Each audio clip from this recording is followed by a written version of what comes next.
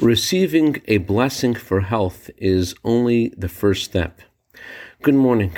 I want to share with you a letter that the Rebbe wrote to someone who sought the Rebbe's blessing to recover from illness. I'm paraphrasing from the Yiddish, the Rebbe's response.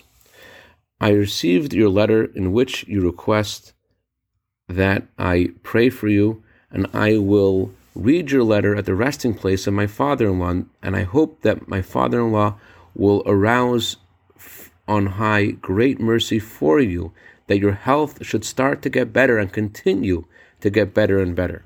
Certainly you know that to receive a blessing from God, you need to have a receptacle. And therefore I want to suggest to you that you should start to be especially attentive to putting on tefillin each day except for Shabbat and holidays. The tefillin of the arm, which we place next to the heart, brings health to the heart.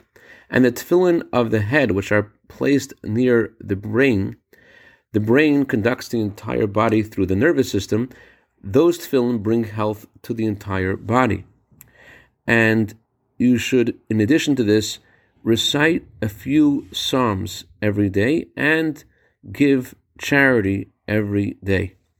I hope to hear from you good news that your health has started to get better and that the doctors are happy about your health condition, with blessings for a speedy recovery.